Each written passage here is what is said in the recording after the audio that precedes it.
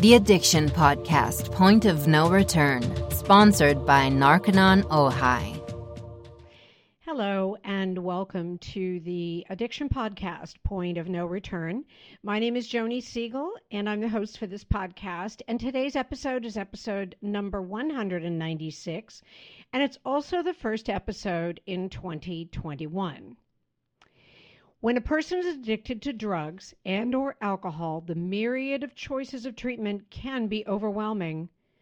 Narconon Ojai is a residential treatment facility that addresses the physical, mental, and spiritual aspects of addiction with a proven, holistic, drug-free, evidence-based, step-by-step program designed to free those trapped by addiction. For more information, call 866-231-5924. Today we have an interview with a lady named Tine Levene. Following a childhood trauma, Tine Levene became addicted to drugs. She then worked as a social worker in the fields of drug prevention and education. In fact, ever since graduating from college 10 years prior to working as a social worker, she dedicated her life to helping others overcome addiction and get back on their feet. After relocating to Florida, she spent 7 years with the Department of Juvenile Justice, working with victims of human trafficking and runaway youth. It was during this time that Levene was inspired to do even more for our younger generation. Florida Recovery Schools of Tampa Bay, Inc. was officially formed in January of 2020. They now have a full board of directors, and they plan to start delivering classes in 2021. Let's hear more and talk to Tine Levene. Tine Levene, thank you so much for being on the podcast and being willing to share your story. I know you have exciting news, and we'll get to that for sure. Yes. Yeah. Thank you so much for having me. Absolutely. So you have your own, I know we're going to talk about, recovery school and all of that, but you have your own history of addiction. Can you share that with us? How did you get started? How did that happen for you? Yeah. So I was actually born and raised in Ohio, and I was born into a family. My father was an alcoholic the first 4 years of my life.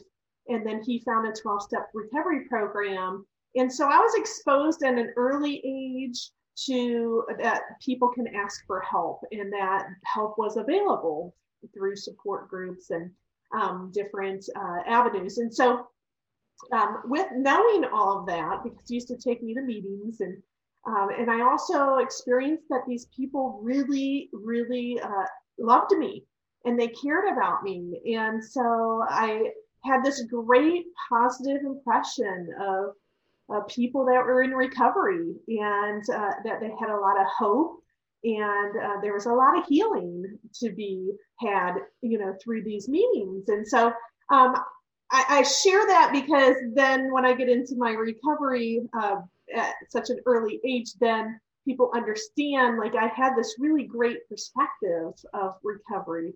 And so that's why I share that.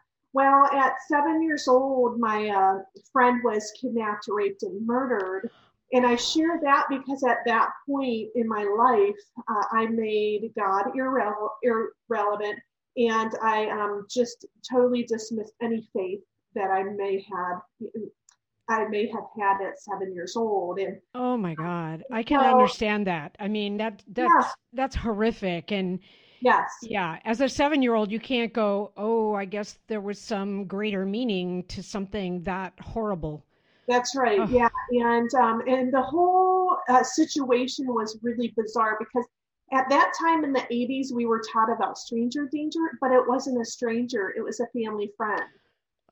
And so that made it even more creepy and traumatic. And then he admitted to the police that he had murdered her and took the police to her body. So, and back then they didn't have grief counseling. They didn't have people to say, it wasn't your fault. So I packed my bags and I was on a survivor guilt trip for years. I had survivor guilt, and I had struggled with just a lot of guilt and a lot of shame at such a young age. And then at 9 years old, I started picking up cigarette butts and I started smoking them. And then at 14, I started to drink. Well, then through my teenage years, I had endured a lot of abuse myself. I was raped numerous times. I had domestic violence issues. And so I had a lot of trauma and a lot of abuse that had happened at all before the age of 18. So the alcohol and then the drug use by the age of 19, it continued daily. And the reason being is because I was trying to numb myself. Heck yeah. What drugs, Tina? What drug or drugs were you doing at that point? So at 9 years old, nicotine, at 14, Right. alcohol, and then by 19, marijuana. Okay. But I share that, I truly believe all drugs are a gateway drug. And I'll share why I believe that. Because when you're under the influence and you're in a circle of people and they're passing a pipe and they're smoking it, you don't know what's in that pipe. And there's been numerous times where the pipe gets passed to me back in, my college days, and I didn't know what was in it, but I smoked it. And so that's why I always share, like with young people, I mean, every drug is a gateway drug because if you're under the influence, you don't know exactly what you're smoking. And so, so I was in college at the University of Akron in Ohio, and I had failed 9 courses because I didn't go. And if I did go, I was drunk or high. And so the university kicked me out. And I remember thinking in my head, because everyone that struggles with addictions, they have a line in their head. If I cross that line, I'm out of control, And so I have this line in my head that if my addictions ever ruined relationships, and then I would need to quit. If my addictions ever ruined my plans of college, I would have to quit, So I had this line in my head, and I had crossed that line. And so I thought, okay, well, I'm going to quit the drugs, but I will continue to drink because that's okay. Because at that time I was drinking wine, and that I justified that. Right. So that's what we do, when you're struggling with it, you start to justify and rationalize, and so that's what I was doing. And so I actually wrote a letter to the university dean. I thought his name was Dean. Oh, so I was drunk, and I write this letter on yellow notebook piece of paper, in pencil. Dean, because I got kicked out of college, so I needed to get back in. So I said, Dean, I was addicted to drugs. I quit. Please let me back in, Tina. And Dean let me back in under academic probation. And I'm telling you, it saved my life. So my education was a priority. And but I soon realized. What was your major, Tina? What were you in college to study? So the first 4 years, I was majoring in interior design. Okay. And it's fine. We'll just keep going because it's not that bad. It's just a little side noise. Okay. So I had gone to a course. It was a child development course, and the professor, of course, was like, "Who are you?" This class was going on for 6 weeks, and you never attended. And so I said, I had some problems, and I'm here now. She said, well, you're just in time. You get to do a classroom presentation. And I'm like, okay, what's the topic? And she's like, we're talking about child development, so you can pick a topic. And I was like, oh dear, because at this point I didn't have a voice, when I had gone through childhood abuse and trauma and rape and, domestic violence, I never had a voice. I didn't share it with anyone. And so in this class, I was told to use my voice. And so I was a little confused and a little reluctant at first. So anyways, other students got up to do their presentations, and they had presentations like how children learn how to say the ABCs, and everybody starts clapping. And another woman says, how children learn how to tie their shoes, and everybody starts clapping. Well, I get up there and I say, how children deal with the murder of their best friend. And everyone's like, "Eee." And by the time I got done speaking, the professor and the whole class, they were all crying, and I was crying. So for me, that was a situation that I realized it wasn't normal.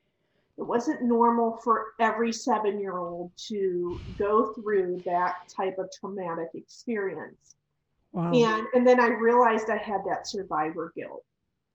And the professor kept me after class, and she said, honey, what's your major? And I said, interior design. She said, you need to work with children. Yeah, and seriously. I said, I don't like children. She's going to need to start.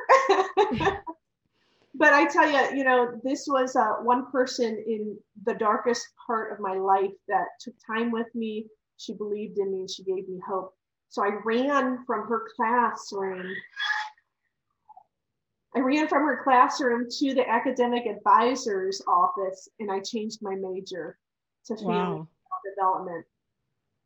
I think she was right, though, because if you figure that the average child doesn't go through what you went through, if you with that background can, help other kids, I think that's huge. I think that's huge that was her recommendation. Yeah, it was really special. And so we know that there is construction happening at your end, and we will carry on because your story, I think, the other thing I think I'm saying that her pointing out that you could help children because of what you went through.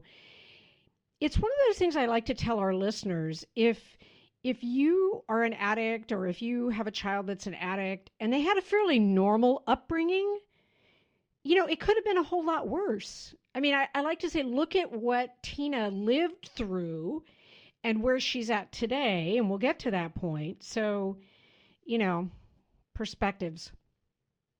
Did you ever do harder drugs than marijuana, other than what you're not sure about was in the pipe? Did you ever do cocaine or meth or anything? No, I actually, I did opium, and I did a few other drugs that I'm not quite sure what they were, but I just know the effects were not typical, of marijuana or opium. And I'm a super hyperactive person, and I had friends in college that were like, don't ever do cocaine or meth because you'll have a heart attack. So they would keep me from crack and cocaine and meth because they were like, you are hyper already and your heart constantly goes like this, you'll actually have a heart attack.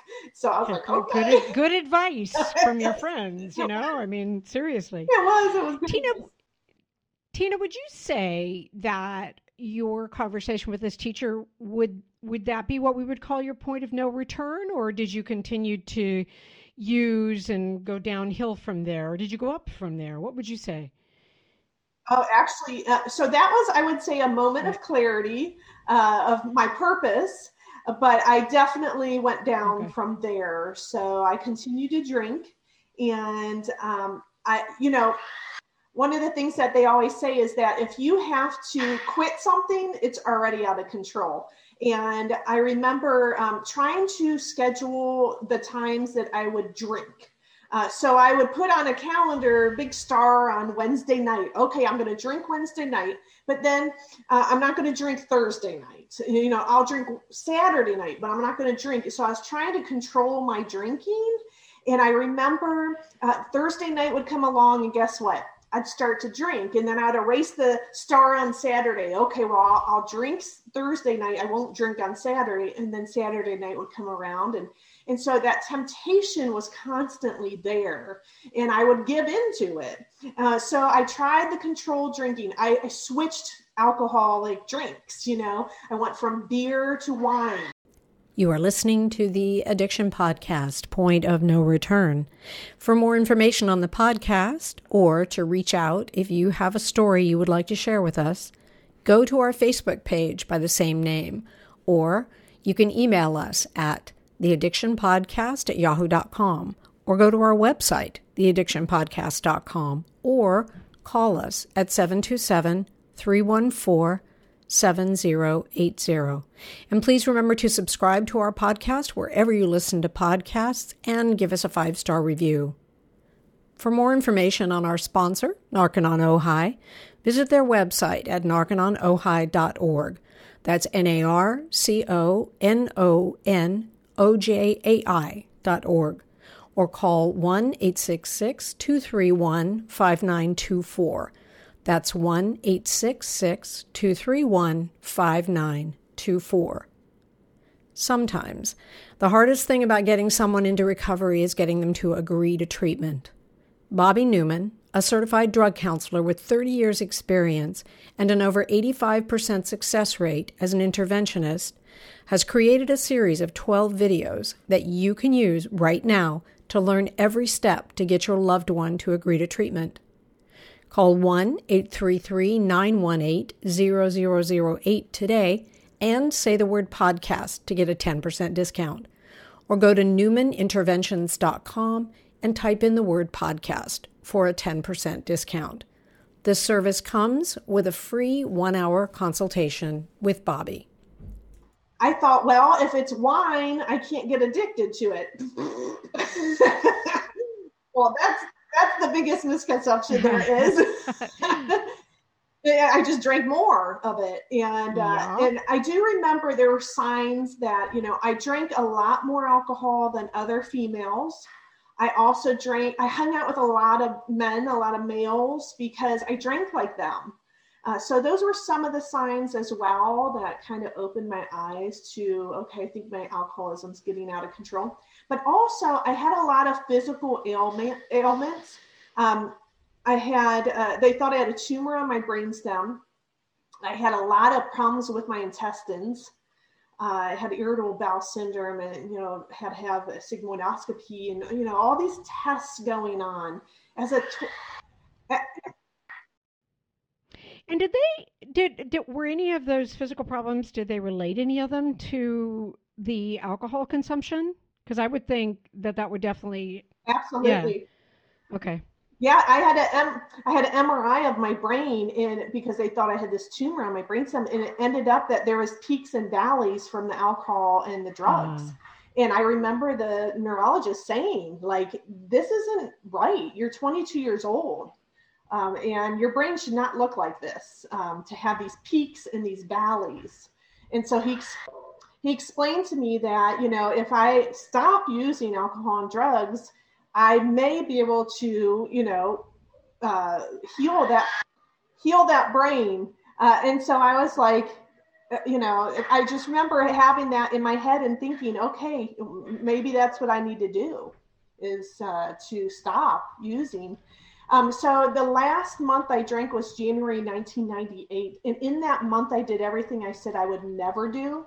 I drove drunk. I went to a bar by myself. I drank by myself. I drank way too much, and just did everything I said I would never, ever do.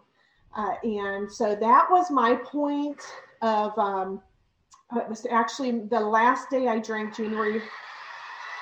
The last day I drank was January 30th, 1998. And I had a party with my friend in college, and we had 5 kegs. We had all kinds of liquor, and it was 5:30 in the morning. We started drinking at 4:30 p.m. It's 5:30 a.m. All the kegs had gone dry. All the liquor was gone because we had this huge party, and I was still awake and functioning. And I remember yelling and screaming at my friend because he didn't save any alcohol for me. And I'll never forget the look in his eyes when I was screaming at him. And it was a look of fear, and it was a look of concern, and it was a look of, why are you still functioning? We just drank for 13 and a half hours, And that scared me sober. And so I actually went to a support group meeting that next day.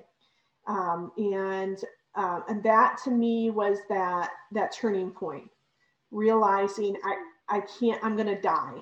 I'm going to drink myself to death. That's heavy duty, but you know, it's good in retrospect that you had that moment. So you're okay today. What your use of alcohol? How did it affect your family, or did it affect your family? Absolutely. It affected every relationship I had, all of my addictions. I stole money. I did a lot of illegal activities, which it blows my mind. I have worked for the state government, city government, county government. It's amazing what recovery can actually, the gifts that we can have in recovery, because I should be in federal prison of all the illegal activity I had done. But it destroyed a lot of relationships. It has taken years to mend some relationships, but I got to share with you this one situation. So you don't realize how your manipulative behavior, your lack of trust, and dishonest, and how your dishonesty can affect your relationships. So here I had about 30 days sober. I had asked my sister to borrow just a bottle of nail polish, just a regular bottle of nail polish. It's like $1 at the Dollar Tree, right? And so I said, "Can I borrow this nail polish? I really want to paint my nails." And she sat there and she's like, and I'm like, "It's just nail polish." But because she didn't trust me, and I'll never forget, I gave her back that nail polish the next day and she started to cry. And I thought, it's just nail polish. But it was a lot more than nail polish. It was that I was transforming into a person that she could trust. Right. I was being honest. Her sister was coming back. That's huge. And so it was a special moment. Yep. And those are all the gifts of recovery. Is, you get to be honest, you get to be loving, you get to be trustworthy again, and people start to respect you again. And it's just amazing. Now I'm best friends with my dad, my mom, my sister. I have incredible relationships, and it's all due to recovery. Wow. That's awesome. How did you get into what's happening, or what just happened, I guess, a few days ago? Because as we know, when this actually is published, it will have happened a couple days ago. Tell us about that whole project and how that got started. And so I was 23 years old when I got sober in college, and I realized quickly going to support meetings that there wasn't much for young people. Even though I was 23 years old, I was very young back in the late 90s. I would go to these recovery meetings and I would look around the room and nobody really looked like me. And I thought, man, it would be really cool to have young people's meetings. And so I started a couple young people support group meetings up in Ohio. And then I started to realize that when I was going to high school and when I was going to college, I struggled with learning disabilities. I struggled with anxiety and ADHD, and I struggled with all these labels, and there wasn't the help that I needed. I needed help for learning disabilities. I needed help for anxiety and the trauma I had gone through, and so about 5 years ago, I started to research help for young people that are addicted. And I came across recovery high schools.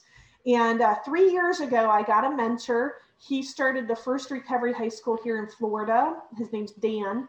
And so he's been walking me through that process of starting a recovery high school. And so we started the first recovery high school in Tampa Bay. It's called Victory High School. And it's in Newport Richey in Pasco County. And we're just super excited to offer tuition-free education, mental health services, and recovery support for ages 14 to 19 years old. Okay, and so you take kids who, um, I mean, they've had addiction problems and they're already like in recovery, but now they need to finish their education. Is that kind of the idea? And you also offer an environment that understands what they've gone through. Yeah, so the only requirement for our students is a willingness to seek recovery. And that could be that they have 1 day sober. That could be that they have 30 days. I am so sorry. Gosh. Oh, it wasn't this bad earlier. I don't know what they're doing. So it's just, the students that are seeking recovery, that need the help, that are serious about, this is life or death. We have too many young people that are overdosing and dying, especially in Pasco County.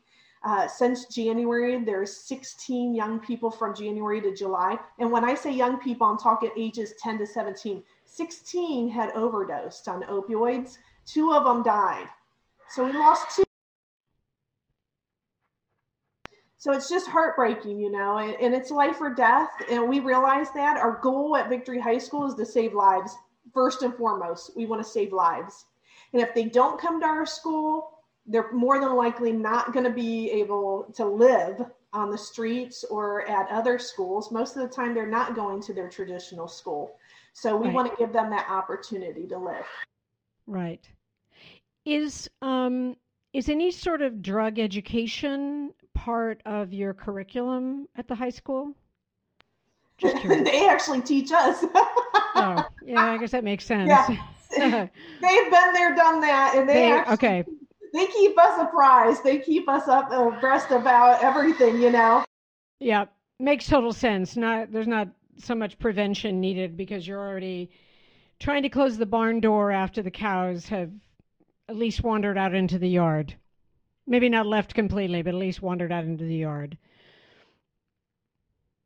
Absolutely, yeah. And so I joke about that, but it's also really important for us to know what kind of paraphernalia is out there, but also know the street names. I'll never forget, I was at a drug treatment center and I introduced myself and I said, "Hi, I'm Tina, and I'm a recovering alcoholic and addict." And they all busted out laughing. And I said, "Well, what's so funny?" And they said, "Tina is a street name for crystal meth." And Oh boy, who knew?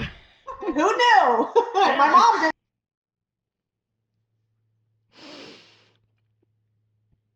Wow. Yeah. So they educate us. Wow. Okay, so this podcast goes up on January 7th, and you will have opened a few days ago, had your grand opening. How many students are you prepared to take at this new school? So the maximum amount of students we'll serve is actually only 50 because we want to keep it, a ratio of more staff and so between staff and students, we want to keep that ratio pretty low because we want to give a lot of individualized attention to our young people. Right. And if someone wants to find out about your school, how they could get their child into your school, or maybe they know somebody, how can they do that? How can they find you? They can go to our website, www.floridarecoveryschools.tampabay.com.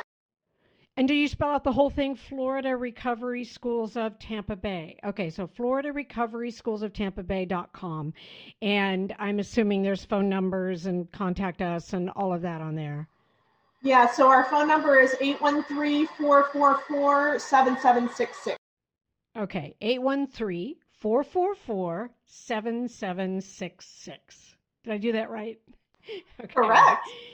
Perfect. Tina, thank you so much for taking the time to talk to us today. I know it's been a little bit of a tricky thing with construction happening, across the way, but I think that you have an important story. I mean, like I say, kids from all walks of life end up being addicts, but they don't necessarily have the childhood trauma that you had.